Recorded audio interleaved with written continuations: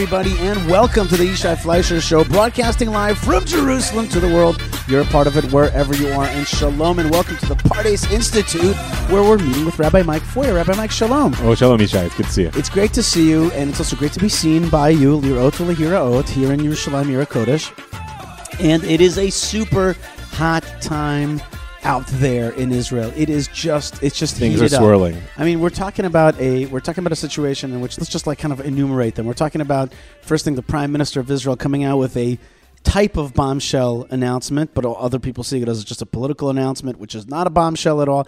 But in any case, he's saying the words sovereignty over the settlements, the Jewish neighborhoods in Judea and Samaria, starting with the already consensus Jordan Valley, yep, and the annexation of it, or the sovereignty of Israel over it. There's some difference between those words. Yeah. But in any case, he says that. Moments later, he's at another political rally. Rockets are starting to come out of Gaza. Right. Hamas is clearly voting for Bibi or against. It's hard to know, actually, to interpret that vote. Right. Well, the way they were planning it, and you have to be really media savvy, which is really part of the warfare today. And, yes. And in the trenches out there, it's like, okay, when can the news media report this? Is this too late for the nightly news? It's like... Oh, it was precision. It was a precision act. Right. This wasn't a couple of yahoos who let one rip. Right, exactly. They aimed it at where the Prime Minister was doing his thing, speaking. By the way, just an interesting aside. My beloved wife and I were watching the Prime Minister's announcements on the regular Israeli channels. Uh-huh. Well, they were talking over him. Of course they were. They're Israeli. They were talking over him. The news analysis was giving analysis as he's speaking. And my wife was flustered and I was annoyed. And it was just like, hey, we want to hear what he says in au naturel. And then we'll... No respect. Well, what do you do in that moment? Well, where do you get your feed? Where do you get away from him? I would rely on you for that information. Okay, so here we are. We're like, this is a real modern moment. We're in our kitchen.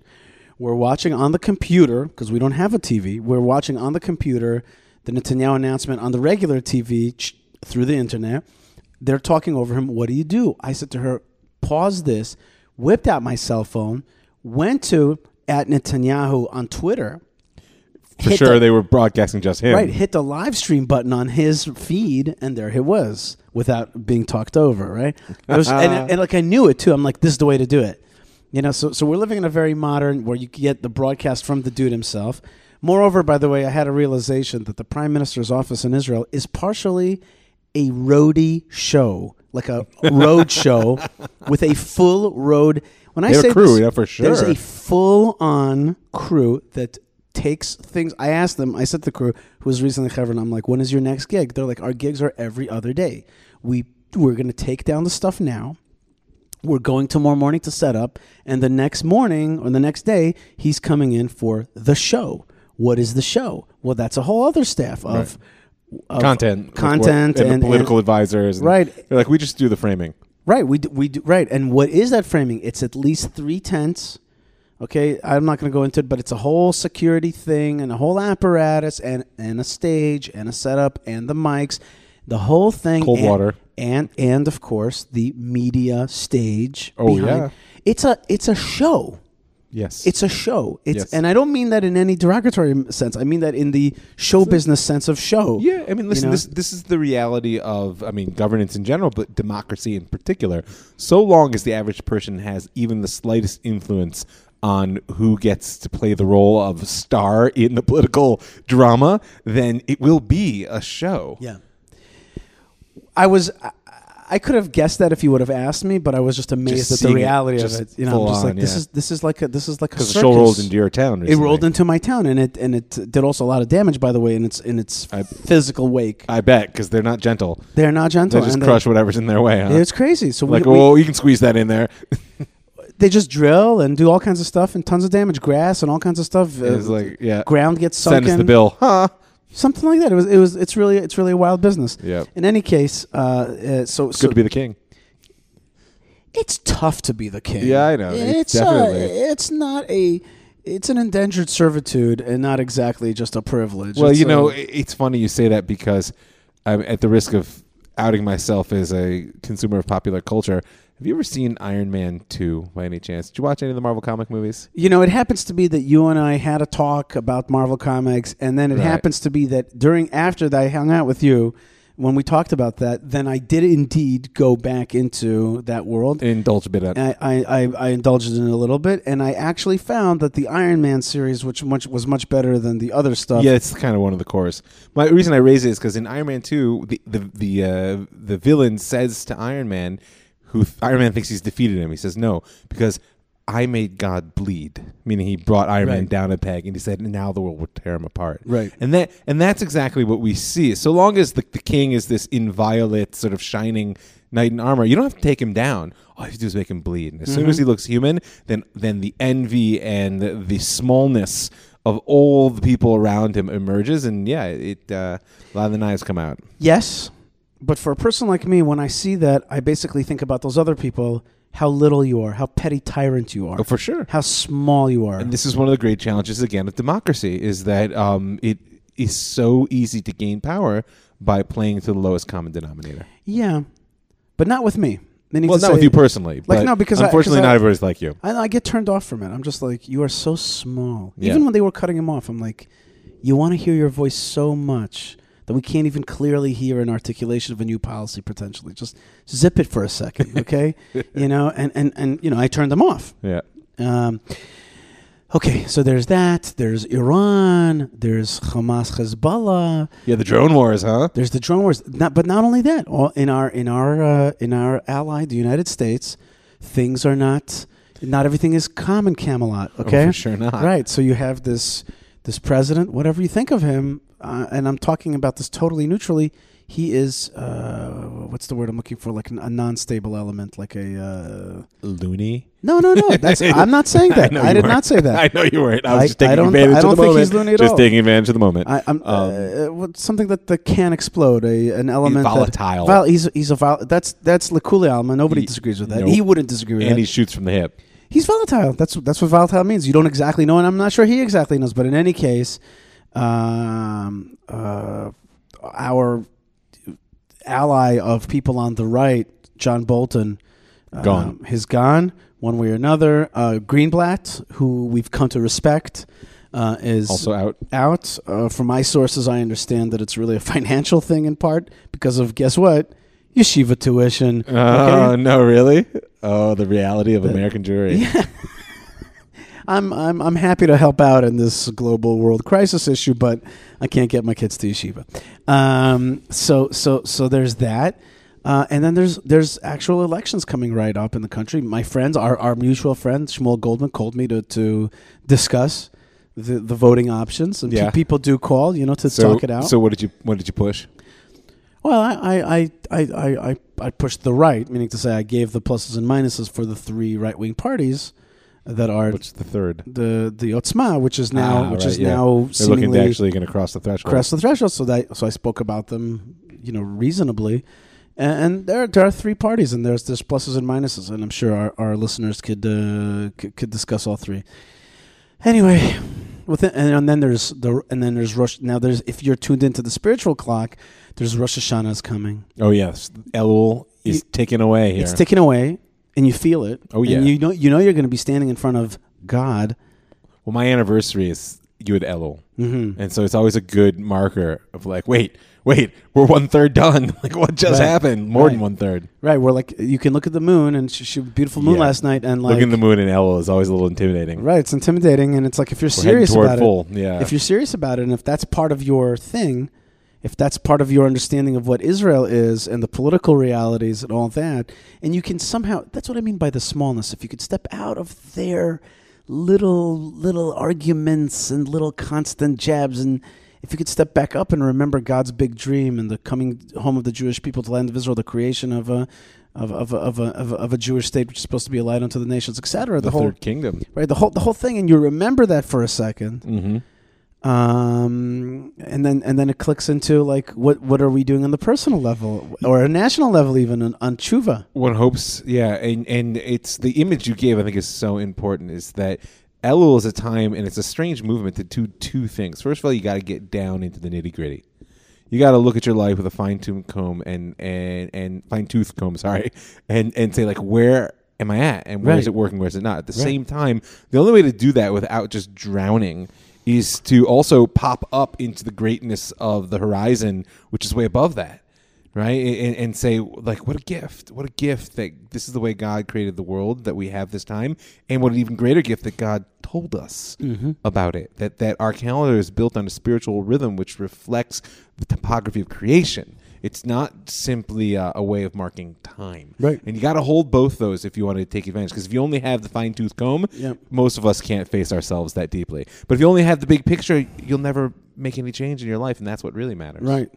Such an important combo. Right. And I would say what you just said slightly differently, which is like, if I'm so concerned about voting on the 17th of September, then I have another vote, which is the thumbs up, thumbs down of God for me personally, us personally, and also as our nation. And I'm just like, okay, we have something bigger here. Another parenthesis is that the folks at Shas, the Sephardic party, the Sephardi Haredi party, has once again... They're the best with the slogans. I mean...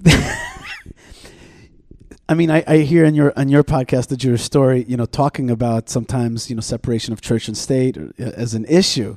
I mean, these guys are like, there is no separation between church and state. Vote for us is the right vote for Yom Hadin, for the Day of Judgment. Yeah, ten tshuva b'kalpi. Right, ten tshuva, do repentance. But it's got two meanings. Right. Put an answer into the ballot box, right, and repent by putting that answer into the ballot box. It's brilliant. Or they have another slogan which is related, which is a petak shelcha leyom hadin. Yes, that one I saw too. Your vote, your slip, your slip.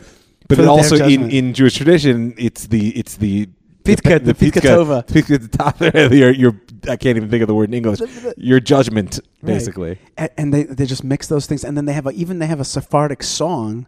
I think it's El Nora Lila, El Nora Lila, and they play that. There was a video. And it's like this people doing tshuva, and they're also voting for Shas. It's part of the process. You know what? In a sense, as coming from the, but it's illegal now to give out water that has been blessed by Kabbalists. Okay. But just remember that. Okay. Think of that. They had to pass a law against in the Muslim Arab tradition, the concept of separation of church and state, of Rome and God, Caesar and God, is not present. Also in our root tradition, right? But we've been deeply westernized in that respect, and I think there are benefits to it. I was talking to somebody. I was talking with Jeremy Sultan, who said to me last week, we talked about the priests, the prophets, the king, priest, prophet, king, and the courts, and the courts, and the cops, courts and the cops. And same. Yeah. He's like, but there's another group that you missed. What's that? The elders. How are they different than the courts? I don't know. I don't think they're a court. I think they're the folks that. I don't think they're just a court. They're the folks who come out at the end of the town. They're the town leadership. They're the wise men. They're the. I don't think it's the same as a court. It is in the rabbinic mind. When they said right, but an elders is also like a council of elders, a council, which is not just a court. A court comes to decide, has to have a case in controversy. Okay, but I think that's again a bit of a misapplication of political theory. The Torah's notion of a court is a quasi-legislative institution. Right. It's not just jurisdictional. Right. Always has been. Okay, but I get the point. Okay, but even what you said now, that's fine. Even that's clarifies it for us that there is not only the court as in a adjudicating somebody else's laws. Right. These guys are coming out and they're making policy for the town or for the place. Actually leading. Right. Anyway, okay, so there's a lot of stuff. So the maelstrom is spinning again. And the kids are back in school. The kids are back to school. How many parent meetings have you gone to this week? I have not gone to one, but my wife has, and I've stayed home watching the kids. But what I sometimes call babysitting, what my wife calls parenting. Okay, it's a little joke that we had there. We have in our house. And there is one more thing, which is spinning the whole thing. Let's look at the kids are back to school. It's winter's coming. War is like constantly mini looming. Elections. I find the fact that the continental plate is splitting in the Jordan Valley to be quite disturbing on a certain scale, but we can leave that out of it. Anyway, the point is that the situation is definitely volatile, but also awesome. Well, I mean, I wouldn't want to live in boring times. Right.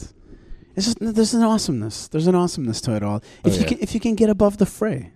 You have to. That's what I meant. Is you have to be in the fray for it to matter. Right. But you have to be above the fray to actually maintain some sense of hopefulness and sanctity and sanity. And sanity. And I personally, I think that for listeners of the show, the great island of sanity and truth in a world of a postmodern world of many truths, constructs, right? Like there's a beauty and an island of sanity and clarity in the Torah, in having the Torah, and the Torah portion of the week is an awesome anchor of sanity. It's packed with so much, right? And this Torah portion has the most amount of commandments in the whole Torah. There's basically 3 Torah portions, which are Mishpatim, Shoftim also that we just had, Kitetze, and I think also what do you call it? Acharei Kedoshim. Yes, These are the basics of where the Talmud comes into play. So we have a very long Torah portion with many sections. As in our custom for the last few weeks, we shall only talk about a few topics that I picked out. Such is our custom. And the first one is you go to war. Okay, so we're in the book of Deuteronomy, book of Dvarim. This is now the part of the speech of Moses, which is called the Ne'um HaMitzvot, the commandment speech. Okay, it's shifted from narrative and storytelling to... It's like that moment in shul where you see everybody start to nod off. That's right. When the rabbi gets into the gritty. That's right.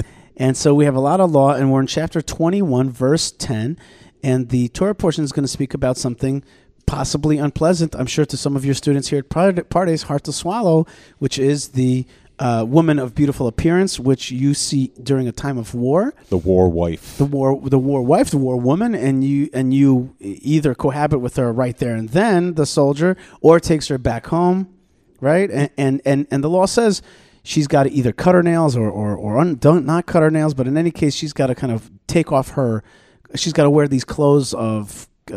she's not attractive any longer. She's in some way she's not clothes of mourning and she's got to cry for her parents. Right, she's navelet. She like literally just doesn't look so good. Right, she doesn't look so good. She's not. It's not the heat of war and that kind of moment.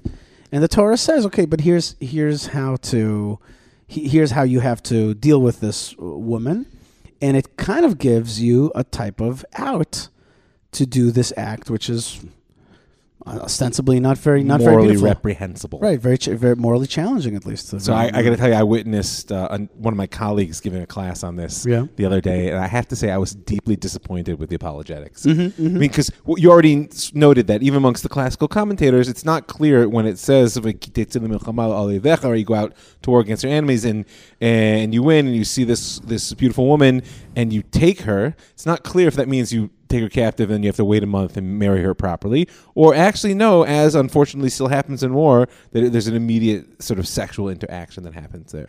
And he denied strenuously the second one and said it was the first, except the reality is the Rambam says very clear that both are part of this process.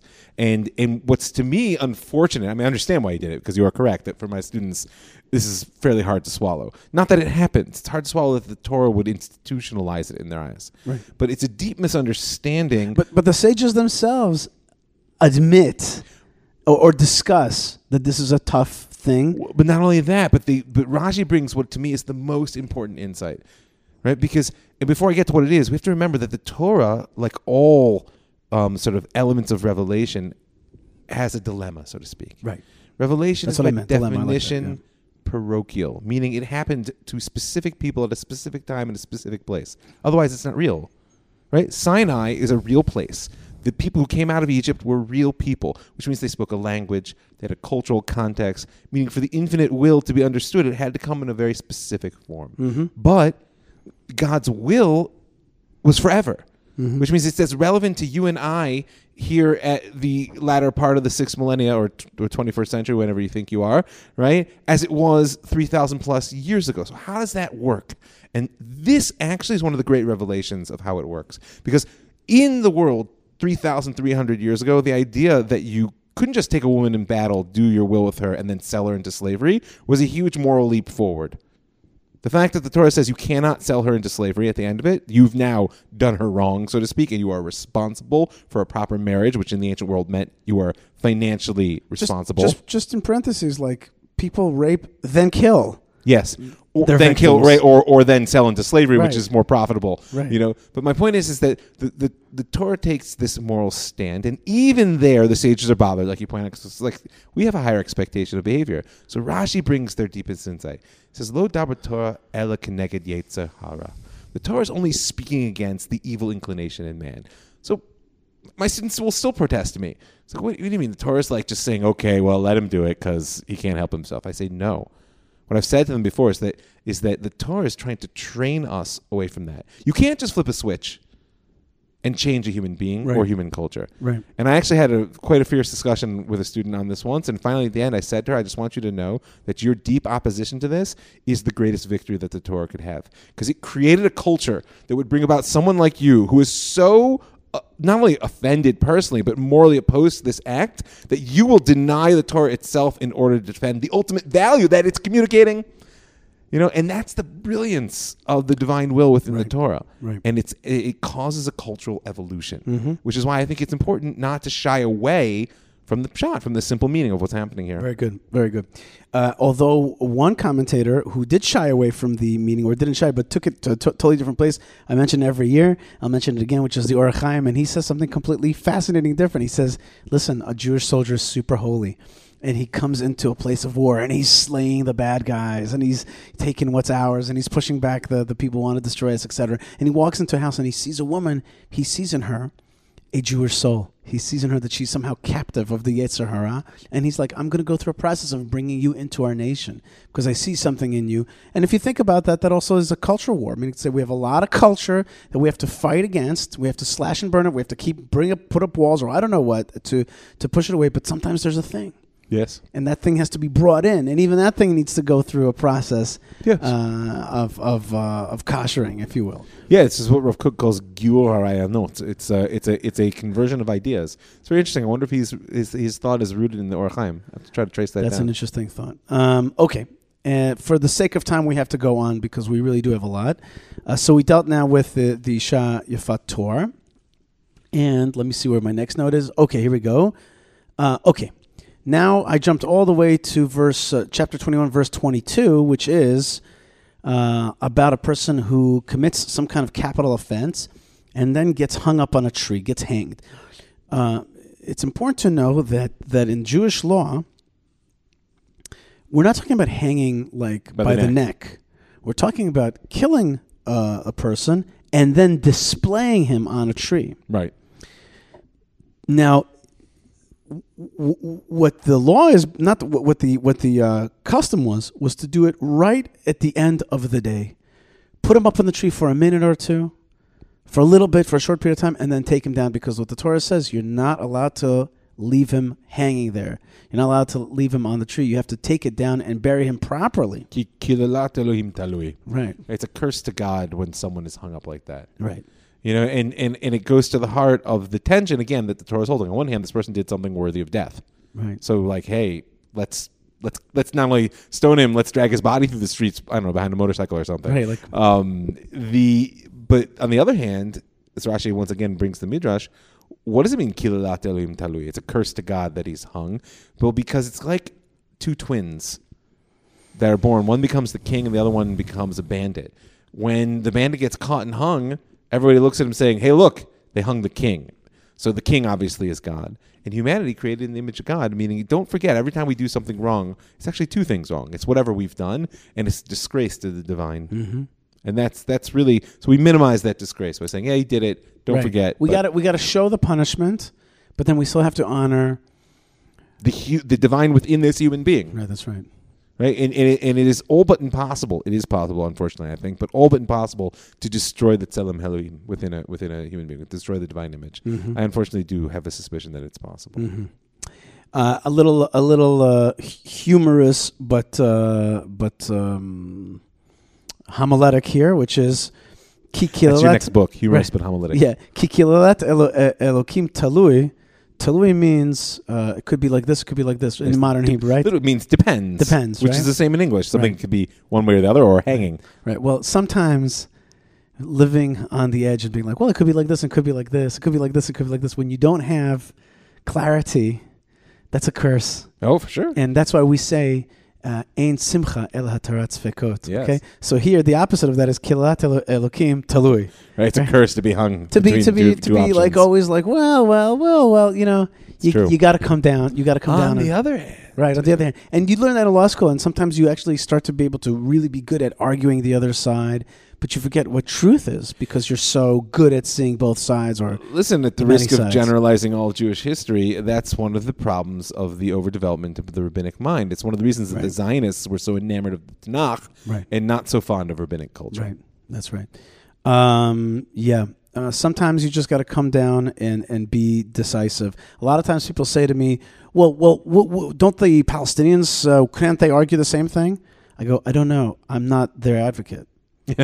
I just say to people, I remind people, I'm like, let me, maybe you don't know my role. I'm the advocate for my people. Right. And something that it's a Russian thing that my mom said to me that her father said to her, you've got to be your own advocate. I'm like, I'm not the advocate for, I'm not finding the logical flaw in my thing or the logical similarity to their case. I'm not there for that. I'm here to be an advocate for my people. And I think that's Kilat Elokim Talui. Okay, fine. Let's go to the next one. Ding.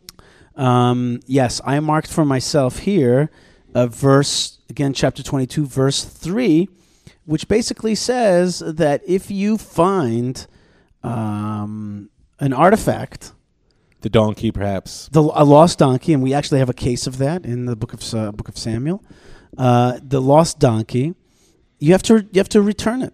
You have to look for the owner. You have to house it, and the Gemara is going to go through many of the laws of how much you're supposed to expend in order to house this. But basically, for his garment and for all the things that are lost for your brother, don't look away. Lo tuchal lehit alem. That's the key. Right. You can't look away. And we all know, by the way, that sometimes we look away. And Rashi says here that look away means, where is it? Lichbosh la'alim einecha ki'ilu eincha roeh oto. Like, look away and make it look like I didn't see it. Oh, sorry, I would have, but I didn't notice. But you walk past somebody who's asking for money. For sure. And you just act like you didn't see them. You don't necessarily give them an excuse. Yep. You just make yourself as though you didn't see it. Don't do that. I think that this area of law, which is called Hashafat Avedah, the returning of lost objects, is actually one of the most profound sort of, we'll call it, social organizing principles in the entire Torah.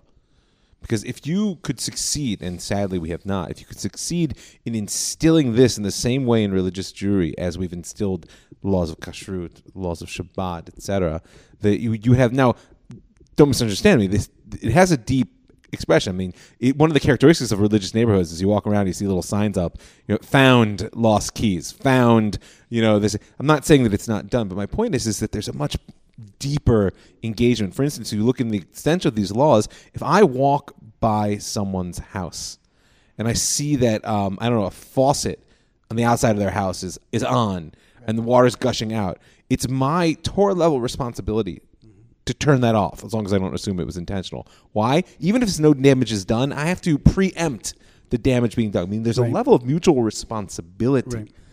Right? And the flip side is what Rashi said, is that it fights against one of the deepest elements of social psychology, which is to draw very tight boundaries of responsibility. And the way we do that is by convincing ourselves that we just don't see. Another one of a field that maybe is a derivative of this is the derivative of kinyan ruchani, they call it in Hebrew, which is intellectual property. Mm-hmm. Intellectual property gets lost all the time. Oh yeah, people read it, they re-say it. In media, they will redo it and take your ideas and I think that intellectual property, not losing other people's intellectual property, again, brings geula to the world. When you say something in somebody's name, it's like I am actually not losing that person's master. This idea came from something. It was developed as something, and you give it the credit. And when you give it the credit, there's something that happens there, and people respect you so much more when you're a person who can quote somebody else and say, "I spoke to this person, he said this thing." it's my mom or my daughter. It doesn't matter, A lot of times when I'm writing an article, I feel bad. I tell my mom, I'm like, I would love to write you in here. I don't know what to say. Should I say in parentheses, my mom told me? I don't know what to say. It's a tricky thing, you know what I mean? Because, but like it's a serious business, I think, intellectual property. It is, although what's interesting is that in the halachic discourse, in the legal discourse, there's something called zuto shel yam in these laws, which is that if I lose something in somewhere where it's just gone, by definition, it gets swept away. So then I have no ownership of it, even if I find it again. And it's one of the sources of the whole discourse around intellectual property. If I put something out on the internet, there's an argument to be made that when I put it out there, I know for a fact it's just gone. That's only because we believe that people will not give you credit. It doesn't have to be gone because it's actually the most traceable in the world. No, but my point is it's just I think that morally your point is well taken, and certainly, as you said, that a person who says something in the name of the person who said it brings redemption to the world. But legally, halachically, it's actually the internet that pushes us toward a notion of a lack of ability to exercise intellectual property rights. Okay, that's an interesting question. But still, we can all each take upon ourselves that effort. For example, if you heard something on this show, say I heard it in the name of. Speaking of, if you heard this show, please rate. Do a little thing and rate these shows of our network highly on whatever you're listening to. I know that we try very hard to get it out on Stitcher, iTunes, and all the other podcast aggregators out there. So it's very, very important. It's a lot of hard work, and it's really done with a lot of love. So give us the love right back if you can. That would be intellectually awesome if you would just like me. Yeah, like me, and help other people like more. That's the way you help today. Is by leaving a good review. Let's go to two laws here. And one is about the sending away the mother bird, shooing away the mother bird. This is a very famous law. My son just came back from Chabad. He gets 1 day a week. He goes to Chabad stuff with Rabbi Shloimi in Efrat. And guess what? He came back with a little picture of a bird kind of being sent away with real feathers and stuff, neat stuff. And the basic law is very simple. If you're going to walk on the path, or you're going to get some eggs or some chicks for yourself, you have to shoo away the mother bird before you take those things. Now, there's a few different ways of reading it. Either it's for psychological health for this mother that she doesn't see her chicks being taken away. Another read is actually completely different. It has nothing to do with the psychological health. It's meaning to say, do not take the mother bird along with these things, with the eggs or the chicks, meaning to say, allow for another generation to flourish. The sustainability perspective. Sustainability, right? Like the whole point is not that she doesn't see. That's not the issue. Do not take her with. Right. Okay, and that's what my mom says. My mom says that that here, when it says that you'll have long days from doing this mitzvah, that you'll be blessed with that you'll be good for you and you shall have long days. She's like, it's because of sustainability. What's the word? An intergenerational perspective. Reusable energy. It's renewable resource. Renewable resource there. So that's two. What do you have to add about that? If you wanted to go for a third instead of going back to those, I think there's also, and this one comes up in an argument between the Rambam and the Ramban. There's a psycho-emotional effect on me that forget the bird and how she feels about taking the eggs. I associate that bird with motherhood. Right. And so therefore the act of cruelty of saying, I'm going to take for me what I want, and you too, right? It doesn't train me toward a sensitivity to the world. Right. That's a third piece, although it's an edgy one because not everybody likes that. I think that people understand that naturally. I know, but this is an argument of the Rambam and the Rambam. Yeah, no, I think I can understand that. Okay, here though, I must tell you that within this verse lies one of the great joys that I've ever had in my life in terms of Torah learning. Really? And yes, it lies really within this very verse. And what happened is like this. When I was in Aliyah, I think I told you this last year. When I was in Aliyah activism, still am in Aliyah activism, but when I was really, really active in Aliyah propagation, when you were a promulgation, young whippersnapper. You're right. So I was like, this verse explains how to work in this field, because what it says is the parents I got it. are holding the kids back.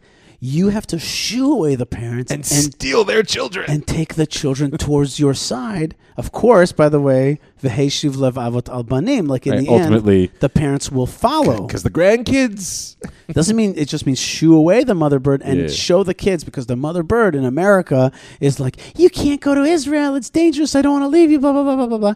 You have to sometimes somehow detach that and bring in this next generation.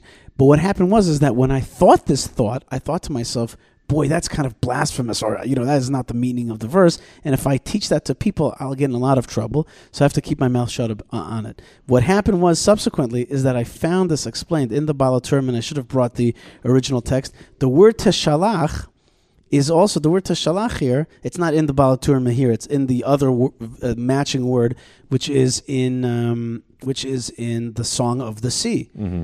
Teshalach ruchacha yivron, right? Like you'll send your wind. In any case, so it says there, what did God do? He wanted to bring his children into the land of Israel, but the generation of the Exodus was holding them back. So he had them die in the desert so he can bring in his. And that's what the Baal HaTurim says, exactly like this verse about the mother bird. He shooed away the mother bird and brought his children into the land of Israel. And then it's not you, it's the Baal HaTurim. But do you understand that the meaning of the verse was exactly the same? It wasn't even like it was exactly on, which is on the issue of Aliyah, which is that the parents were holding it back, and he had to bring in the next generation. So I was like, wow, that was a joyous moment in my life.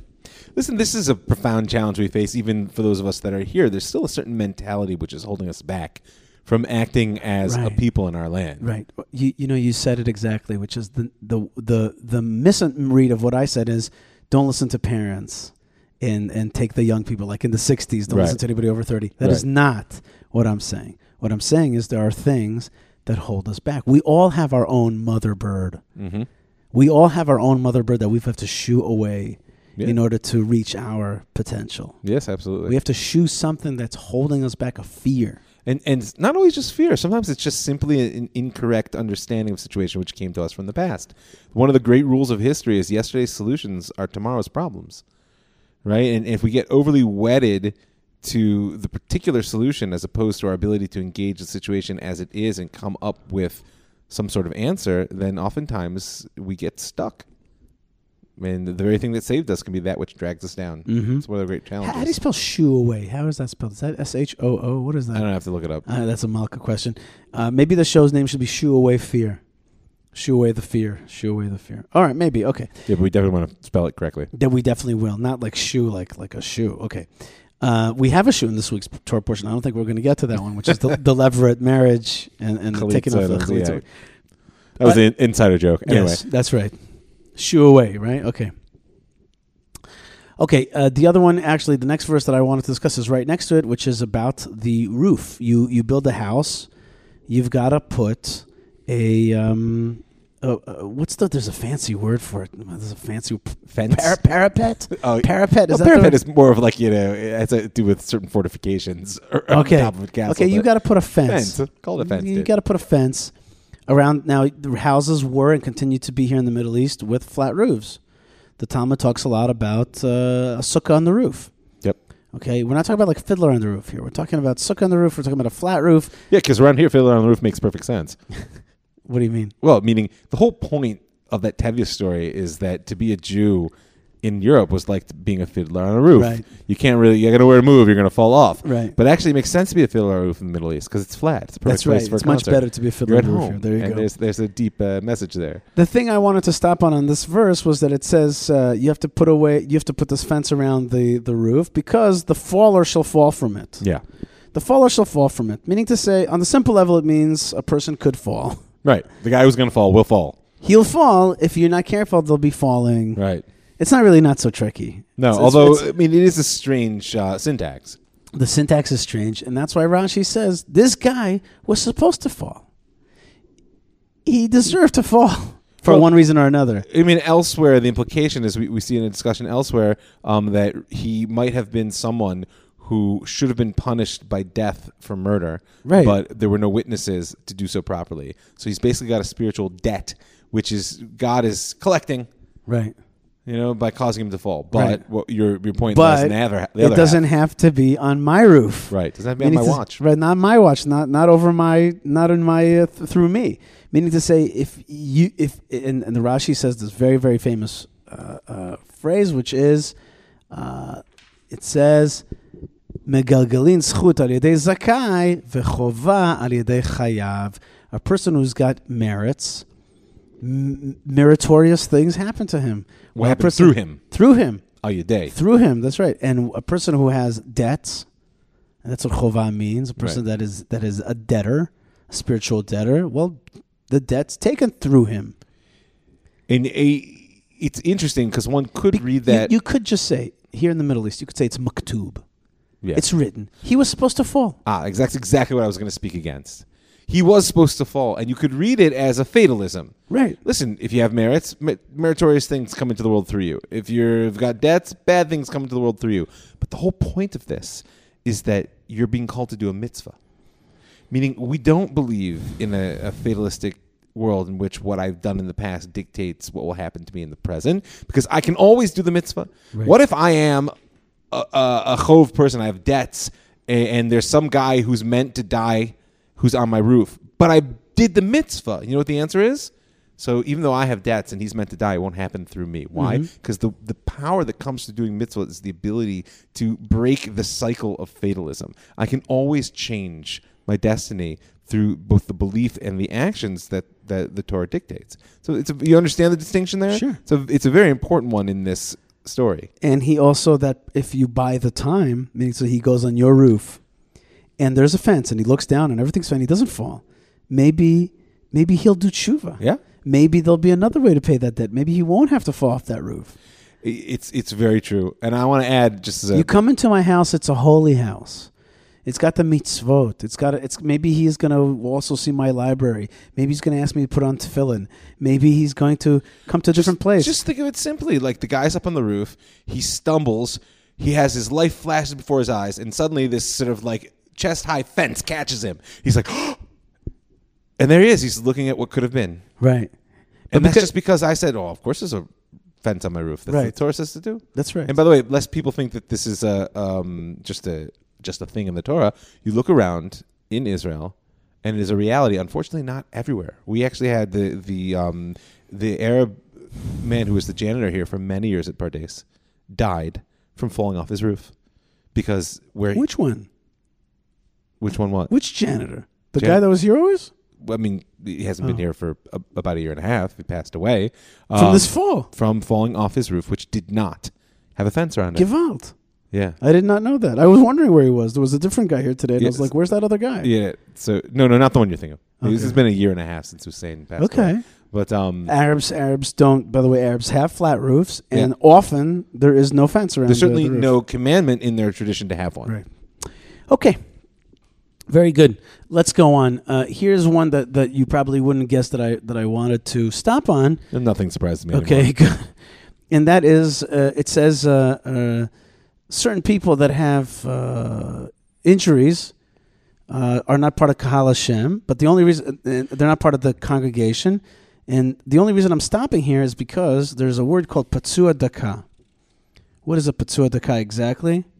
It's a mum. It's some kind of injury or right. sort of genetic imperfection involving the testicles. Yes. The only reason I'm stopping here is that in the Chabad Lubavitch day reading, they have this like day lessons. There was a discussion about this word daka, which the Alter Rebbe saw, I think, in the Torah of the Maharami Rutenberg, written with an aleph. And he says, lahalacha, in his opinion, it should be written with an aleph. And it was in another place as well. And we write it with a hey. And that's it. Meaning to say, we have a Torah, it is perfect. It is God's word. And and we have it across, but the Alter Rebbe was like, the first Lubavitch Rebbe was like, I actually believe that this should be an aleph and not a hey. And these little, it's like for some people that change is like, whoa. It fundamentally undermines what they mean by perfect. Right. And yet the Torah it's not a science, it's an art, you know? That's an important distinction, and I want to rest with it for 1 second, because when we say perfect, we mean perfect in God's conception. right? Its manifest form is always subject to not only human error, but also human expression. And that's the whole endeavor of the oral Torah is. You know, in this case, this particular type of injury, and from a technical perspective, can also be caused by a testicular biopsy. Mm-hmm. You know why people would have a testicular biopsy? Right? Sometimes to try to identify the causes of male infertility. Mm-hmm. So Rav Moshe Feinstein, in the mid to late, I think it was later part of the 20th century, she made a judgment that it can't be that this is something which is a cause for someone not to be married. That's what the Torah says. If the reason they're doing it is in order to have children to fulfill a mitzvah. So he said, Nishtanu ativayim, that the world has changed to the point that if what you're doing is not only not causing a person to be infertile, but is actually a way in which to determine how to make them fertile, even though technically it's the same thing, ultimately it is not. This is another great example that he was able in his wisdom to see what the divine intention was, and not change a letter or a word in the Torah, but to change the way in which it plays out in our lives. And I like, just as a kind of submission, maybe there's a difference between Hey and Aleph, meaning to say maybe in our time we need an Aleph as opposed to a Hey. Yeah. For that change to take place. Could be. And I just thought that was really cool. And I saw it and I was like, wow, you know, and I think people, especially Balei Tshuva, that come into Torah, they have this conception that it's rigid. And Rabbi Tendler once told us such a beautiful thing. He's like, halacha is a box. Within the box, you can move. And then there's outside of the box. That's something different. Sure. But there, you've got to have wiggle room. And there's wiggle room in Judaism for 12 tribes that walk in 12 paths. Sure. For a shin that either has 3 lines or 4. Or for commandments that are either 613 or at least 612. Okay? And that wiggle room is key, and it also allows for perspective. It allows for another way of understanding something. I'll tell you, to me, most importantly, what it allows for is life. The halacha is an organic endeavor. It's alive. It's growing. Right. It's not some abstract philosophical pursuit that's trying to nail things down into sort of like a cold perfection. That's not the way we roll as a people. It's not the way we roll. Let's keep going. It's messy, but it's effective. That's right. Let's keep going just because of time interests. One of my favorite Torah commandments is you got to have a holy army camp. Now, if you have ever been to an army camp, it's generally not so holy for many reasons. And yet it says, guess what? If you're going to have an army camp, I want you to have a special place where you go to the bathroom. Not just a special place, but a special tool with which to do it. Right, so it's got 2 sets. First, it's yad. Yad is a place. A place should be for you outside of the camp. And that's where you got to go poopy. You got to go out there. Okay, fine. Not only that, you have to have on your other vessels that you carry with you, on your stuff, the things they carried, if anybody read that, you got to have along that a trowel. A trowel, which is a little shovel, folks, okay? And you have to, and it says like this. Listen carefully, because I've shown this to my kids, and it's made a big impact on them. It says, dig, and then you should sit and do your thing, and then you should cover the thing that came out of you. This is very important. I know since you're I was just like, the amount of memories I have of teaching like well-off suburban kids. How do you actually deal with going to the bathroom in the real world where there's not, sort of like plush toilet paper and a heated seat? I mean, I've literally dozens and dozens. Right. It's yeah. But there's nothing more clean and beautiful than when you're finished, you're doing your business and you cover it up, and it's more or less the way nature was, and it goes back into the earth in a normal way. And there's nothing more foul than going out to nature, coming across someone's mess. Right, someone's mess with the flying toilet paper and the mess and flies, and you're like, "What did you do? Didn't you know that?" First thing, didn't you like have plain manners? And then 2, didn't you ever have a Mike Ford to teach you what to do? Well, the answer is most people don't. Right. Now, what I do in the Army with this is I say to them, hey, some guy's like, "Hey, you guys have toilet paper?" You give them toilet. I'm like, "Do you need a shovel, buddy?" He's like, "What?" I'm like, "I got a shovel," because I was very makpid to take this shovel to the Army. And I'm like, "It's in the Torah." They're like, "No, it's not." What are you talking about? And I would show them this verse, and they would always be like, "It says this in the Torah?" And I'm like, "Yes." It's very important. Right. This is what it says in the Torah. And look how clean and simple it is. And specific. It's process. Right. And as another mistake could be just to cover it over. No, you got to dig first. Dig down. Make a hole. Cover it over. Come back to nature as much as possible after you do your thing. And it's beautiful. And it's clean. And if you didn't do it, it's not as clean. I just want to say that it says at the verse 15, chapter 23, verse 15, it says, Ki Hashem Elokecha mitalech, Hashem your God is walking amongst you, bekerev machanecha, in your camp, to protect you, to defend, to save you, and to give your enemies from before you. And therefore, v'haya machanecha kadosh, your camp has to be holy. This word mitalech appears only one other time in the Torah, and that is in the Garden of Eden, because the Spirit of God walks in the Garden of Eden. So you got the Garden of Eden, and then you have this army camp. They are on first analysis, first blush. It's as far apart as you get. Right. No, God is with you. He's walking with you in your camp. In this world, you're at war. Next world, you'll visit the Garden of Eden. Here, we're at war, and that's where God is with you. And that's in this place is where I want you to stay holy. Yeah. And I do wish a lot of times that our Israeli army would have more of that consciousness. Yes. I really do. I mean, that's what moral army is to me. Not being nice to the bad guys, but pooping in the right place. Well, understanding that keeping our mouths pure in the army, which is a big problem. Yeah. I mean, I think that the bottom line notion is understanding that our physical actions are the beginning of holiness. And holiness isn't some abstraction of ideas or rituals. And this is why it begins with what is really the most physical of actions. Right. And God is there with you. He's walking with you. Late ata pnui mine klal. There's nowhere where God isn't. Right. Except for the places where you drive God out. Interesting, you have to know that there is a place where we don't put a mezuzah, which is the bathroom, right? That's different. I mean, meaning that's because of the sanctity that we place in our experience of the cloth, of the mezuzah itself. But it's actually a debate amongst the Hasidim and the Mitnagdim, because Hasidim were very big on late ata panui mina, and like there's nowhere which is okay. And their answer was always, the Mitnagdim was always, well, what about the bathroom? Right. No, so the bathroom is that you don't. God's in the bathroom, but you honor Him when you come out. I mean, so you made the blessing about it. In your very silence and distancing your thoughts from God is what gives God presence, even though those places. It's a great Rebbe Zusha and Rebbe Elimelech story about that. Of course. We'll save it for another time. That's right. Famous story. Speaking of keeping your mouth clean also, this is verse 24, Motzas fatecha tishmor. Watch what you say.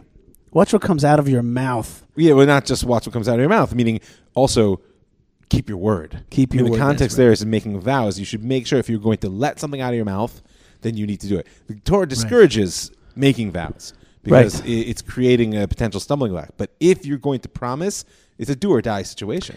And I want to say for people, and I say this sometimes to people when I see that they're loose about this, try to know what you're talking about. If you don't know what you're talking about, don't speak vociferously and proudly about something you don't know. It shows your ignorance. Don't do that. If you're not sure, say, I'm not sure. And say, I think. Say, I've heard. But don't speak about it with certainty if you don't know. It makes you sound dumb. And instead, it's much wiser to keep your mouth, more silence than talking, and especially about opinion formulation, which we're very we live in a society which allows a lot for that. Let's keep it a little bit, and especially about governance and stuff like that. Until you really see how it operates and understand it, don't let the news media, force feed you a worldview. Right. There's another thing here, which is this is one of the keystones to strengthening one's relationships, be it to their children, to their spouses, to their friends, or even to themselves, is make promises and keep them. Right. That's right. If you make promises and keep them, your relationship will always have a sound basis. I'll give you another example, which is advice or recommendations. If somebody asks me about a person, I'm going to be as honest as possible about that. I am never going to. If I recommend, people know that I'm going to recommend. That means that I really am invested in this recommendation. And if I don't know, I'm just going to say I don't know. And I've made that mistake one time with somebody who asked me, what do I think about this girl that he was about to be married to? And I said, yeah, great. Yeah, no, great.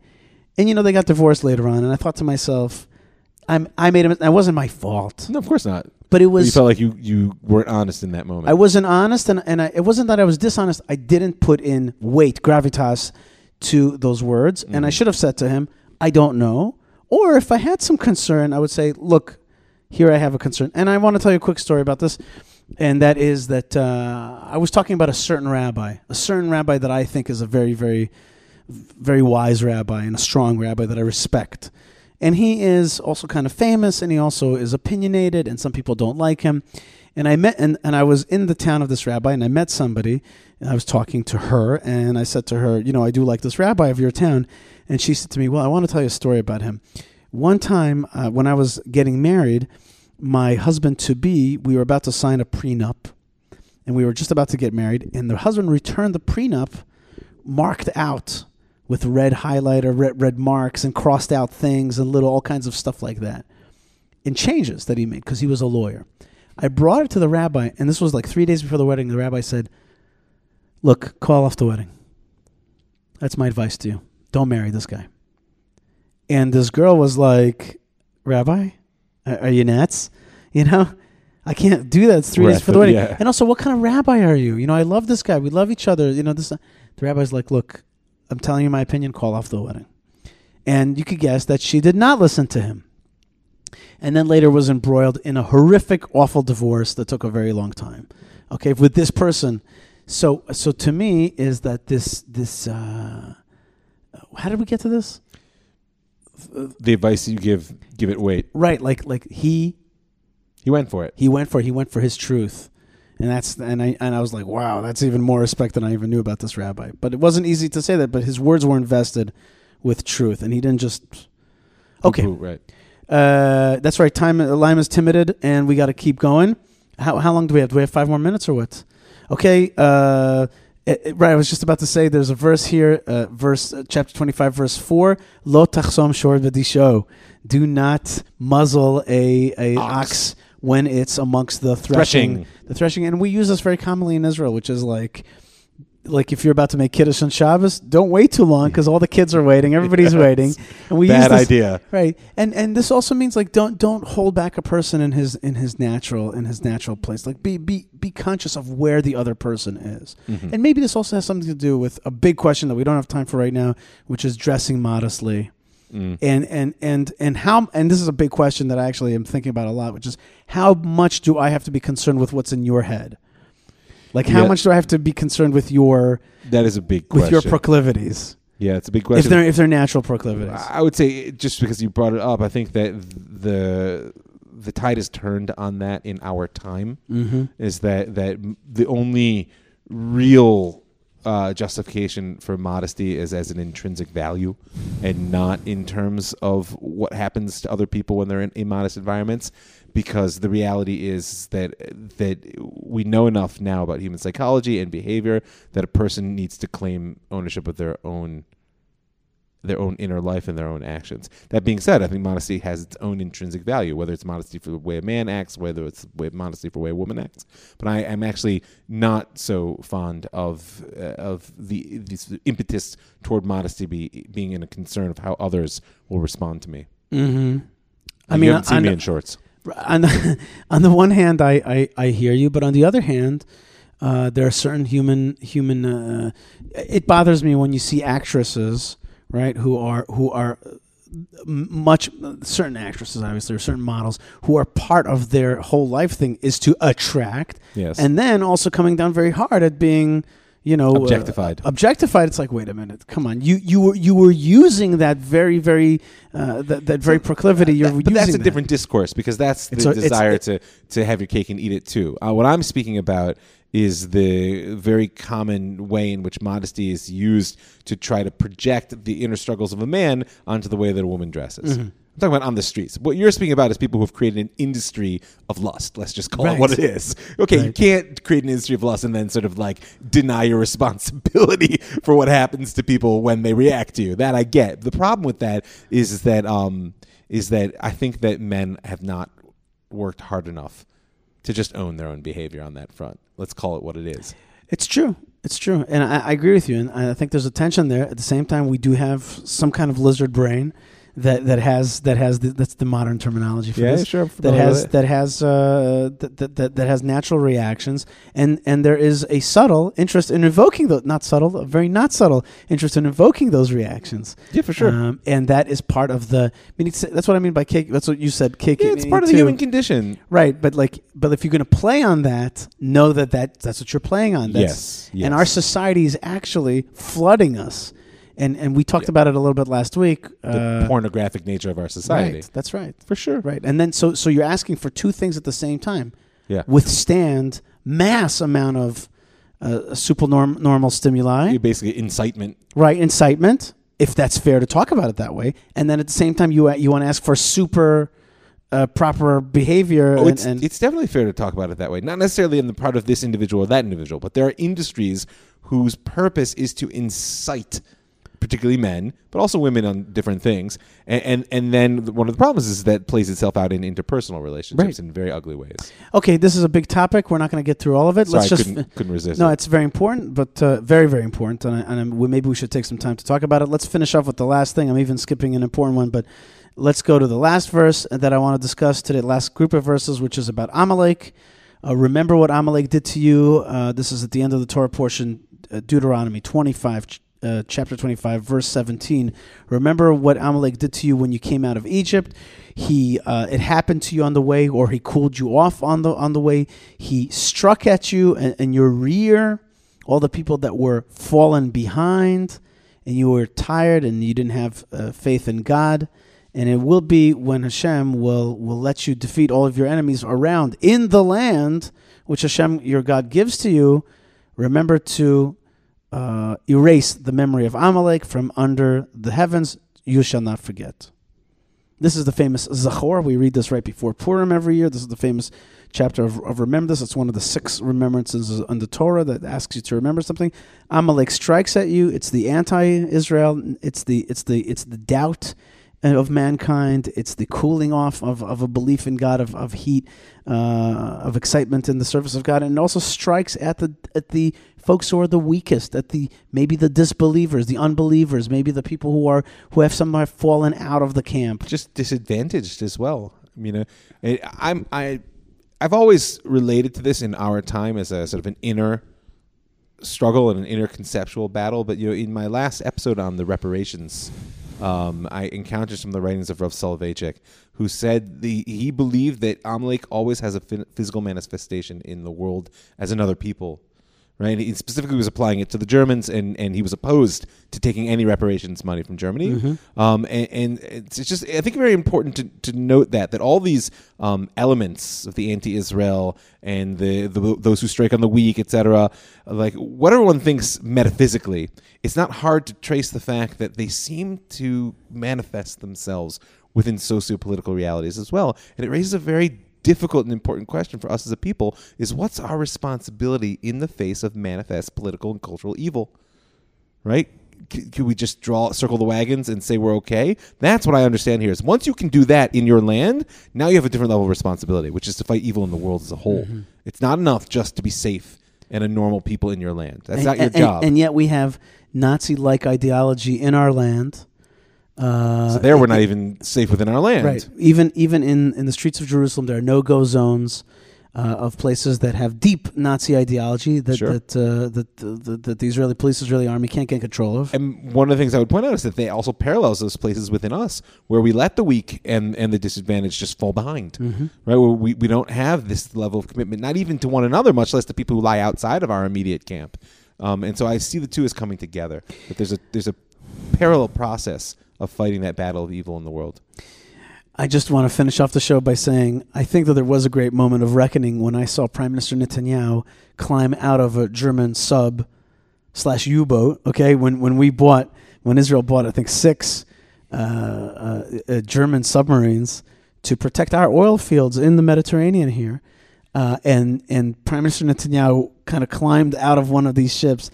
And if you know anything about the submarines, that was one of the greatest German weapons. They were always the best at it. They were always great makers of submarines. They have tremendous experience in it. World War I, not to mention World War II, but there were a lot, and even already in World War I, they had these U-boats. And so I just want to say, when I saw that, I thought to myself, the question of a circle. Yeah, it was a great irony. It was a great irony when German subs are in the service of the state of Israel. There was something ironic and amazing about that. In any case, Rabbi Mike Feuer, I want to thank you so much for covering with me the Torah portion of Ki Teitzeh. A lot of Torah here, a lot to learn both morally and legally, and it's a living Torah. It's a living Torah, and behind it is a ton of oral Torah the Talmud, the Mishnah, and the law. These are all just chapter headings. And thanks so much for touching them with me. Always a pleasure. Shabbat shalom. God bless you, everybody. Stay tuned. Malka Fleischer's, of course, next. We thank Rabbi Mike Feuer. By the way, people can reach you at Rav Mike at thelandofisrael.com, and also your website, which is jewishstory.co, and also on Facebook, Rav Mike Feuer. That's right, and your other show, The Jewish Story, here at the network, and of course my stuff. Yishai Fleischer. It's easy to find me, and there you go. More great stuff is on the way. Stay tuned, stay strong, stay connected, and we'll be right back. Prime Minister Netanyahu, Benny Gantz, Avigdor Lieberman, Yair Lapid, Bezalel Smotrich, Moshe Feiglin. What's going on behind the scenes as Israelis prepare to go to the polls on September 17th? Tune in to Inside Israel Today on the Land of Israel Network on thelandofisrael.com for all the action as it happens.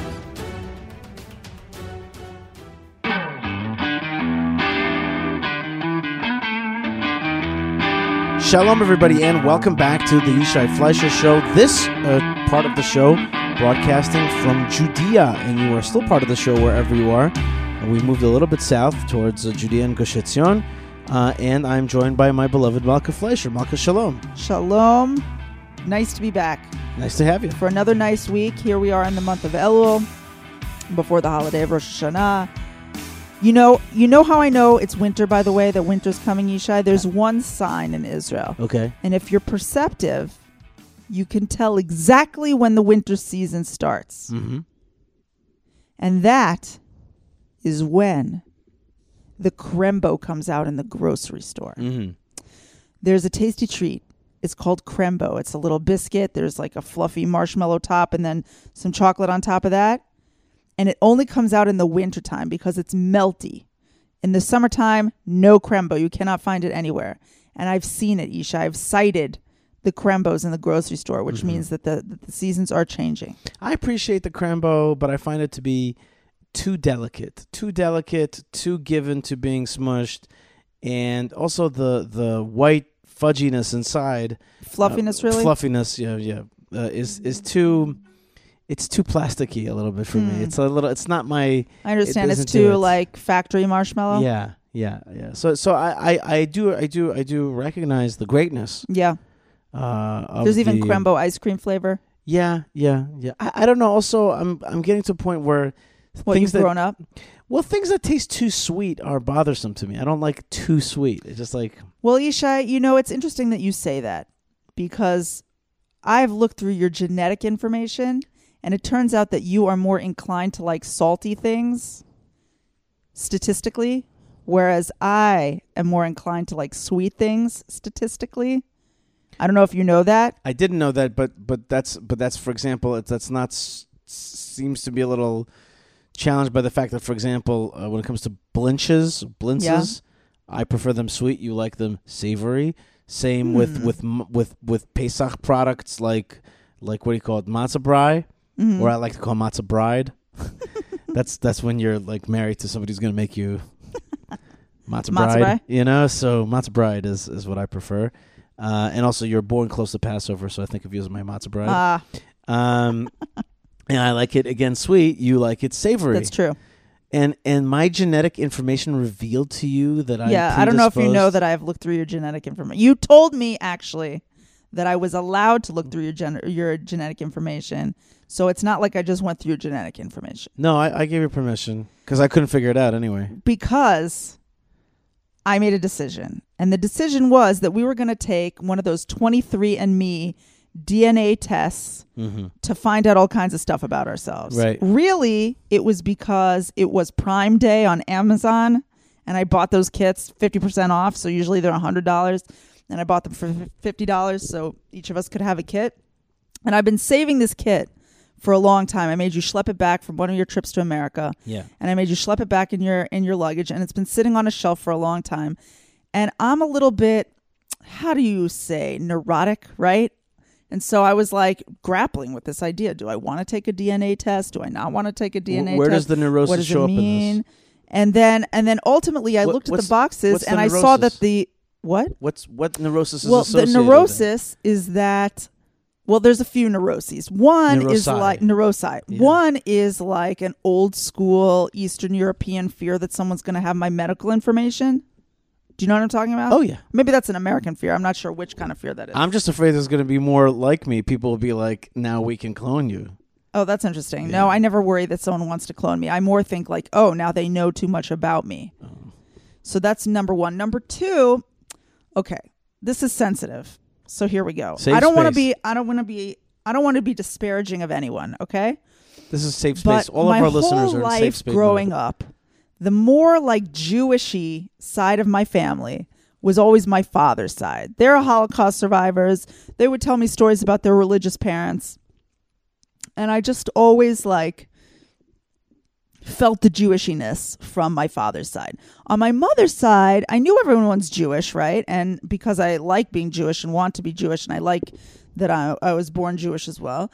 So I like on my mother's side, so they're Jewish, right? And everyone had a Hebrew name and everything like that, but they were very like modern American, not so like mitzvah keeping Jews. And I think inside my head, I always had this fear that like, what if I'm not actually Jewish? It's I don't know. Does anyone else have that out there? Do you guys know what I'm talking about? The secret fear that like maybe I'm not actually Jewish. Maybe I'm non-Jewish. And then not that that's, I mean, you know, that's cool too. But like I've been raised my whole life believing that I'm Jewish. And I like to be Jewish, and I want to be Jewish. And this was specifically on your mother's side. On my mother's side was like the teensy little question mark that I never told anybody that I had in my little heart. So then the DNA tests are sitting on the thing, and I'm like, okay, it's expiring, right? So then the other Jewish part of my neurosis kicked in, and I was like, well, this is going to expire. I'm going to waste my money. That's not what we do, right? We use the thing before it expires. Mm-hmm. So we finally went on a trip to America on our last trip, and on our last hour in our last trip to America, I was like, okay, Yishai, get some spit together. And we spit into these things and we marked them down and we registered them online and we sent them in the mail. First thing we had to do, a very un-Jewish thing, is we had to not eat for 30 minutes, which was a long time. That's right. It was the longest 30 minutes of my life. Anyway, so, and we were in Brooklyn at the time also to add to place of plenty of good Jewish food. Yeah, lots of Jewish ice cream and stuff. Yeah. Anyway, so then we spit into the thing and we sent it off. And then I didn't really think of it again. Until you started getting email like we're parsing your genotype, or I don't know what kind of things they tell you in the email. And then I was like, oh man, they're like working on my DNA right now. And then finally you got the big notification, Yishai. Right. They had mapped my genome. They had figured out my genomitude. I was fully genome compatible. They got it. They got me. Yeah, they had you locked down. They knew my stuff. They knew my stuff. They knew my toe hairs. They knew everything about me. So I was a little nervous, right? Because, you know, you're finding out a lot about yourself right there. And we opened the link to the 23andMe, Yishai, at the 23andMe website. Right, just to make sure everybody understands, we're talking about mapping your genome. Right. And they also tell you... Is that the right way to say it? Or mapping your genes? They, it's like useful in a few ways. One is that the more people who participate in this kind of thing, the more they can like link people together and determine who is a relative. Also, they can tell you things about your health. For example, if you're a carrier for one of like several, you know, genetic diseases, or what you're like, if you have an increased risk of different things later in life or now in life or whatever, whether you need to kind of like think about doing something for your health. And it tells you what your matrilineal line is. And if you're a boy and you have a Y chromosome, then it also tells you about your patrilineal line and tells you like information about where you're from. Mm-hmm. So we took this test pretty much feeling relatively confident that we knew where we're from. I mean, for the last hundreds of years anyway. But still, you know, there's that uncertainty. We talked to some friends. Hundreds of years? I feel like a couple hundred years maybe. Not even. I don't know. Or 150 years. Yeah, I know where my like great-grandparents are from, but you know, but right. it's not like... Right, it's not solid. It's not solid. And they don't tell you on that level. It's not like they give you the chart. I wish that it gave you like a family tree. But that's a different, that you could do that. So we got to do that's that. Jewish we have to do gen. That one too. That's so I went to genealogy. Jewish Gen. I went to Jewish Gen today. I couldn't understand, like, it's not a genetic thing. It No, seemed like. it's not. It's like where you write down who your parents were, Right, and then but if other you people write write down who their parents were. And But then if you write enough names, it starts to link you in to a whole I see. ancestry. That's cool. Yeah, it's not a genetic thing at all. I see. It's like it's like a group, It's like a family tree. crowdsourced family tree. Yeah, crowdsourced family. That's tree. cool. Anyway, So we opened your page, Ishai, they opened my page, and to see what you are exactly. right? And I'm we had like talked thinking, to some friends earlier in the day who were like, "Yeah, it said that we're like a high percentage Jewish, and then like 1% Viking," and we're like, "Okay, right?" And I was like, my family comes from Russia and Poland, and I was thinking, I don't know, maybe I have a Tatar or some kind of, some other, gene that snuck in there. I mean, your nose is relatively small." Yeah. And now this is, again, God forbid not to disparage anybody, but we have a blessing that we say, thank you, God, that you did not make me one of the Gentiles. Okay, because it is a privilege to be a Jew, and it is a privilege to be a Gentile and a human being, for sure. Yeah, but we like our job. We like our job. We appreciate our job, and it's an honor just to be nominated. So I was a little bit like, I could be anything. Now, my disposition is such that it wasn't going to really bother me. I might have even taken a bit of pride if I had a little bit of Viking in me and then would have like researched Viking history or something like that. But it turned out that I was 99.9 Ashkenazi Jewry. Mazal tov. And we were like, whoa, that is very Jewish. Right. And I was, and I'm like, wow. And so it's 99.9%, like that's what you are. You're a Jew, dude. You're a Jew. And I felt so good about myself, and I was just like... You started gloating. I wasn't really gloating vis-a-vis myself, because for me, I'm telling you, if you would have told me that I'm 80% Jewish, I'd have been like, okay, great. You know what I mean? And I would have been actually proud of my Irish, Scottish, Celtic heritage, okay, or something like that. But nay, I'm not a Highlander. Yeah, sorry. So... Although you're a Dead Sea diver, Ishai. Right. Although I thought that the scotch that I drank this last I'm not a big scotch guy, but I did drink scotch this last Shabbat. It didn't influence the genetics. And truthfully, scotch doesn't work on me, and that's another proof. Little Manischewitz, feel much better. Okay. So in any case, I was 99. Now, I wasn't gloating vis-a-vis myself, but it was funny to me that you got this face on that you were like, oh my God, they're going to discover that there is something wrong with my side, as you mentioned before. And so then I was feeling like a bar of ivory soap. I was 99.44% pure, Wow. And it made me laugh a little bit, and I felt... Yeah, and then I had not gotten my results also. I felt that I'd one-upped you, and as being a person who's married, we all know... Right, you got to leverage what you can. That is a pleasure. So I was enjoying that feeling that I was better than you, okay? Right. And I got nervous. I thought to myself, there's no way she's going to beat me now. The best she could hope for is to match it 99.9. And she's not going to match it. There's no way. And that's what I also felt. Right. I also felt that there is no way and they had delayed. That I could match. And they delayed, and I'm like, that's it. And they delayed because my DNA is so... complex, full of random stuff, right? That it's like they have to sit down with their calculators and work it all out. Moreover, probably I'm a carrier for like 100 billion things, and then they have to write all that down. I did suspect you of being more of a genetic mutt. That's carrying disgusting. You at 2, Ishai. You admit it. You thought to yourself. Then I started a little bit refreshing the 23andMe page without telling you, because I was like, when are my results coming in? When are my results coming in? I started to get nervous, and then it told me that my results are like 9 more days away. I was like, I can't wait 9 days. I'm not going to sleep. Anyway, today in the morning, I refreshed it one more time, and there it was. My results were in. And I was like, oh my God. I said a little prayer. I definitely had like 1 or 2 heart palpitations. And then I opened to Ishai. Yeah.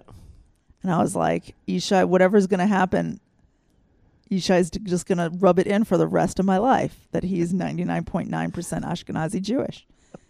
So I opened my results. And I am 100% Ashkenazi Jewish. Oh my God. I couldn't That is believe 100.0%. So your 0.1% is fine, Ishai. They couldn't identify it. It was some kind of like gruel of humanity that got, maybe it's Neanderthal. There's a word for it. It's called alloy. Okay.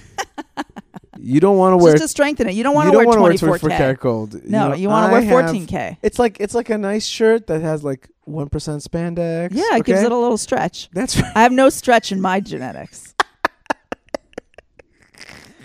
Interestingly, by the way, you're not a carrier for like anything. Congratulations. I don't know if we need to share this with people. But I like you had, and you're not like at no increased risk for anything bad. I like had a little bit of like scruffiness in my health report. Because you're 100%. Not terrible, not terrible. Because you got no Baruch stress. Hashem. You got Baruch no stress. Hashem, yeah, it's just like a lot of inbreeding. So then you get stuff. Oh but my yeah, God. it was exciting. And then wait, so here was the last bit. But then I was like, here's me, right? I'm like 100%, but that can't be like like 100% is 100%. Mm-hmm. And then there's this like way to manipulate the thing so you can like make it worse or something. You can like say like less certainty or whatever. And then it was like if you do it to maximum uncertainty level, which I didn't all the way understand, but if you do it to maximum uncertainty level, then I got to like 98.2%. And then I was like, that's it. That's the 1.8. The 1.8, that's definitely the not Jewish part. Yeah. But then they group you into your haplotypes. Haplogroups. So, like I said, the Y what does chromosome, it's like where you're like, the maternal haplogroup is like where your mother's mother infinity is from. And your paternal not infinity. Not infinity until whenever Chava, right? Until Eve. Then the male, the Y chromosome, which I obviously don't have, so couldn't check, goes back to your father's hundreds of generations back. My father's father. Yeah, too. father's father. Yeah. If you can tell me, by the way, where that is from, I will send you some big prize. If you can tell me where my father's father is from, I'm giving you no more clues. Then I send you something huge. There is one okay? clue. I'll give one clue, which No. is it's related to what Ishai and Malka think and do. Yes. Okay. Fine. It's within our. It's within our realm. It's Right. within the realm. It's not outside the realm. Right, there okay. you That's go. it. That's it. Okay. Good one, Malka. Yeah. I don't think anyone's going to get it, but we'll see. Okay. So then I checked my maternal haplogroup. Okay. This is it. Like, where does my mother's mother come from? Because this is like the big question mark. I want to know. And I can't remember what it's called. K1N9. I don't remember what it is. So some haplogroup. And I clicked on that. They're like, this haplogroup is really, really Jewish. They're like, learn about etrogs and this Yiddish word and all this stuff. They're like trying to teach me about my heritage. And it turns out that my mother's mother comes from like a very like well-known, like it has yichus. It has like it's a well-known Jewish woman haplogroup. And I was like, thank you, Lord. Because the Lord knows that I'm neurotic, okay? And then I would That, never by the way, give is also myself part of that haplogroup. any peace. That's right. Interestingly, I told my sister, I'm like, I got this DNA test. And it's like I told her a little bit about it, that we have this haplogroup and everything. She's like, that's where my anxiety and craziness comes from, isn't it? I'm like, yes, it is. That's where it comes. Where? She said the same thing. You're like, that's where the neurosis comes from the maternal haplogroup. Yeah. My sister said the same exact thing. Yeah. So it turns out that my mother's mother is Jewish. So congratulate me, everybody. And I can sleep now. I can go to sleep tonight. I don't want to hurt any of our Gentile listeners' feelings. No, I definitely don't. No, but it's just It's just that this is a thing that as Jewish people, you become. We're a tribe. Yeah. We're a tribe, and it's and really, the Judaism goes down by the mother. Yeah. And for other people, I asked a friend of ours who was over for Shabbat recently. I'm like, well, what about people who are not from, one of these Jewish haplogroups? And they're like, yeah, those are our righteous converts. And I'm like, yeah, that's really cool. Mm-hmm. Our converts are one of the most beautiful part of our family. Wait a minute. And was my haplogroup cool or what? So I looked at your haplogroup. The word Jewish did not appear in your description of your haplogroup. But then I did a little research online for you, and it turns out, Ishai, that your maternal haplogroup is from, there's like two groups of people, of Jews who like kind of have more people from this haplogroup.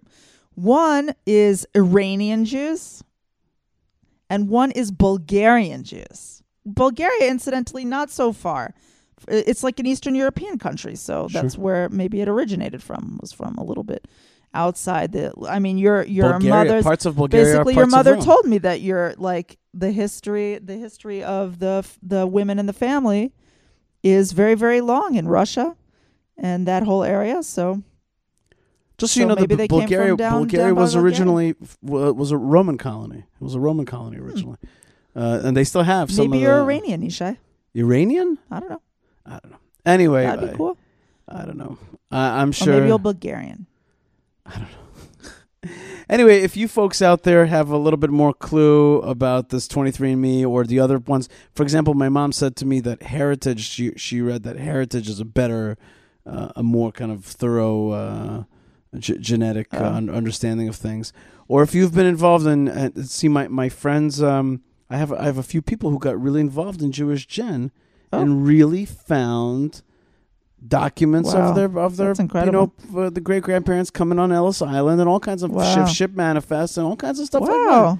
Really cool stuff, and it's all online today. People really do some research. They get really, really into it, and they find where they're from. Well, our Jewish friends who found out that they're part Viking, they like couldn't be happier. They're so excited that they're part Viking. It's like much more fun for them now than it was when they thought that they were just regular European Jews. Yeah, they're reading Beowulf and everything. It's great. Yeah, they're wearing those hats with the horns. One cool thing was that they were like, well, there's one family member that you definitely have, and it was my cousin. Right? Yeah, the machine found your cousin. The website also found my cousin. I saw he used kind of like he just put an initial for his last name. But since I know what his last name is, then I saw that my cousin has also done 23. I do want to tell you, by the way, that while you were gone today, you did get a kind of spam type email through the 23andMe system of somebody like some kind of inappropriate. What? Yes, No. yes, asking for your information. Anyway, yeah, it was. What does that mean? Let's just say it's not people. This is family stuff, people. Yeah. Well, let me just say it's not invaluable. Whatever it is, it's watch out over there. All right. 23andMe is you don't want to be showing your genes to everybody. Let's just put it that seriously, way. keep it in your jeans. That's right. Keep your genes in your jeans. All right. So congratulations to Malka and myself. Yes. And congratulations to our children, I guess. And congratulations to everybody, because the truth is we come from a great big pool of humanity. And everyone's got a really interesting story. Yeah. Our story happens to be a European shtetl story. I don't know. I kind of like that's only for the last 2,000 years. But before that, we were in our land for hundreds and hundreds of years. And then before that, we were in Iran, and those areas. Right. It did say that your maternal haplogroup traveled through Egypt, Ishai, which that's right. I know is true. That's right. No, it literally says move from. Yeah, move through Egypt. Right. So that's cool. That's really cool. And I don't think I understand all this stuff yet. I'd like to understand a little bit better, but it's definitely fun, and we're learning a lot about ourselves, about our psychologies, about what makes up our bodies, about where we come from, about our internet proclivities or whatever it is. There's like a lot of info out there about us. Yeah. That's why I got nervous. One of the reasons I got nervous about taking this test. But there is no genotype for God. I'm thinking I might call the show God's Genotype or the Genotype of God. the genotype from God, you won't know it. You won't know it. God has no DNA. God's or God genome. is all the DNA. God has not made. Well, yeah. Right. I'm just saying. No DNA. Well, the only DNA that He's given us is the Torah. That's his genetic footprint, if you will. That's his mind. That's what He has shared with us. And that's his footprint of genius in this world, and there's also this world, which is a mirror of what He believes in, if you will, and that's his imprint on this world, and we could follow it, and inside that is a code. Inside the Torah, there's an incredible Right. code, and there's codes upon codes. And it's an incredible document. And I always feel during this time of Elul that, like, all the other things should be set aside and, like, just get back to learning Torah Right. and teaching Torah and just, like, kind of just get through the dross and get to the focus Right. of understanding His genome. His genome. Meanwhile, back down in reality of the regular, the kind of lower end reality, Israel's still taking rockets, still being attacked. Right. There's another genome. There's another kind of code, which is the code of anti-Semitism, the anti code, the code of Amalek, which is in this week's Torah portion. The genome of Amalek. By the way, we kind of know the genome of Amalek. We know where he comes from. You know, through Esav's line, and then through Agag, King Agag, who's not killed, and then through Haman. You know, we follow him down the line as well, and he matches our genome out there, and he's out there, and then they came the Nazis, you know, and they're out there, and they're trying, and then they have their theories of racial superiority and all this kind of stuff, and they're out there trying to destroy the Jewish people, and they're trying to destroy our line, our seed, and really the genome of Messiah. Can I call the show that the genome? The genome of Messiah. You can call it whatever you want. Messiah's genome and Amalek's genome. It's all out there. So that's it. Malka, I want to really thank you, and I want to tell you that we shan't have a show before elections. Oh my golly! Yet another. That means way. the next show is going to be like when they've probably already tallied everything and stuff. Yeah. Holy moly! Be on the edge of that. Yeah. We got to see all the votes, I guess, are the genome of the election. Well, we could talk Right. about genomes forever. Yeah. Well, because in many ways it's a way of deciphering what it's all made up of. And I just had a reporter said to me, many polls showed that Israel's for the two-state solution. I go, there is a actual poll of this country that you could trust. It's called elections. Yeah. And he's like, yeah. I'm like, I heard that Avigdor Lieberman wants to make elections in Israel mandatory. Did you hear that? elections or voting? Voting, not elections. There's yeah, always voting. somebody that's talking about that. I think that's a horrible idea. In Australia, they have like 100% voting because it's criminal not to vote. But I then, think that's craziness. But then they have a different problem, which is like people show up drunk. And they vote for stuff that they don't want. I think if you don't want to use your vote, bye-bye. You don't use your vote. I'll use your vote. I don't literally use your vote, but I'll use my vote, and my vote will count, and your vote will not count. It's an interesting question, which I haven't thought through totally. So I can't imagine making it mandatory for someone to decide who they want to be the leader of the country. You don't know what kind of mindset somebody's in when they're forced into a vote. But forced in. It's not like literally you go to jail or pay a fine or something if you don't do it. Yeah, if let's say it's a small fine, it's just something that kind of is a motivator. Or let's say you would get a positive motivation. Let's say you would get a tax credit if you voted or something. It's like that's not the same as making voting mandatory. I'm saying that there's ways to you need to push people to vote. I never heard that you had to force Jews to express their opinion. That's like a first time. That's a first time piece of voting around the world is dropped because people are they don't have a lot of faith in the system and they don't feel like it. Okay, but that's also a vote. Yeah. It's also an expression of their democratic opinion or whatever? It's They're not allowed to express It's themselves that it's way? an interesting question. I'd love to hear from our listeners about that. That's an interesting question. I haven't read the various kind of positions on that. I'd like to hear more about that. Why how it works in different countries. Australia seems to continue to survive, even though Australia has no natural predators, Isha. It's not the same thing. Here we have to make okay. serious decisions. all right, it's still a country of that has to make serious decisions. Still, people living on a land and have to live as best as possible. In any case, a very interesting question. You can really write to me and to Malka through my email, which is yishai@thelandofisrael.com, yishai@thelandofisrael.com. And you can reach out to us through Facebook and through Twitter. Malka's still a Twitter queen out there, giving all the bad guys a run for their money. No wonder that Nasrallah hasn't stuck his head out of the bunker. Like, There's a not Malka out there. Just not Malka. She'll tweet my head off. So keep your head down, Nasrallah, because we're out to get ya. And I want to really wish a lot of luck to the state of Israel in its upcoming vote. And I want to really bless the leaders of Israel to have to be not just political, but also leaders, and to have a great and deep motivation to move our beloved nation forward.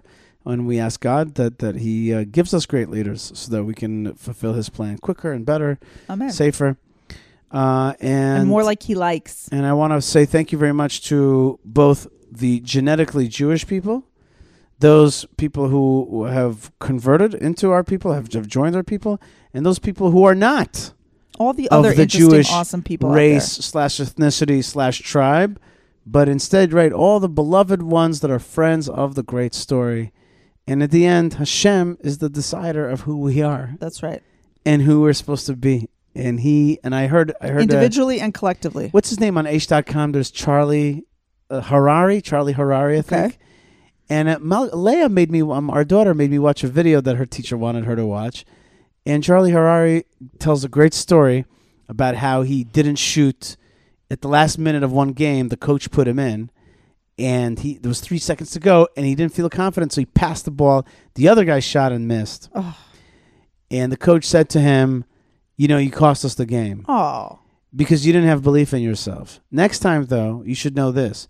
I've been coaching for 30 years.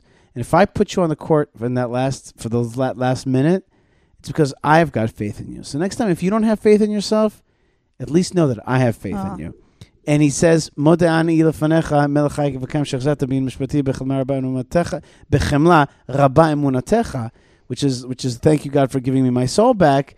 With mercy, you have great faith in me. And he's like, Hashem has faith in us. Like, if you don't have faith in you, that's one thing. But know that Hashem has faith in us. I thought that was a great message. That's really nice. I thought it was a great message.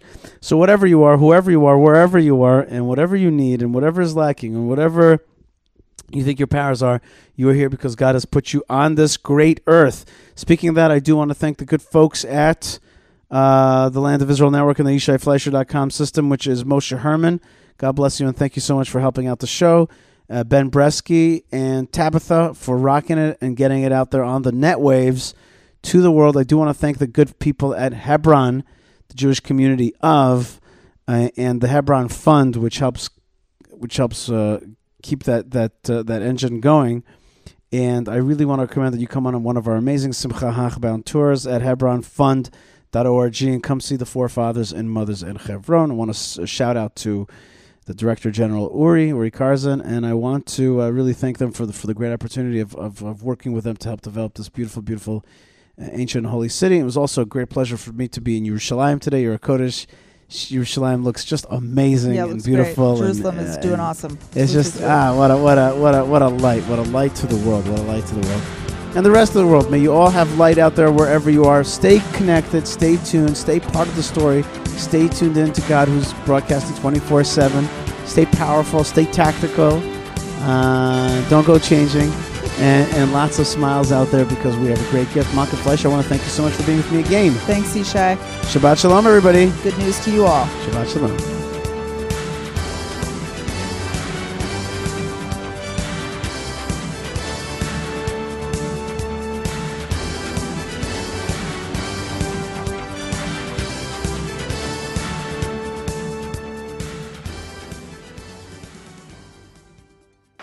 Israel this past week hosted the 2019 Flag Football European Championship. Josh Haston here, host of Israel Uncensored on the Land of Israel Network at thelandofisrael.com. Check out my show this week, an interview with Steve Leibowitz, president of American Football in Israel. Get all the details on this major tournament, first time ever, hosted in the city of Jerusalem. Don't miss my show, Israel Uncensored. I got you covered in the world of flag football, only here on the Land of Israel Network at thelandofisrael.com.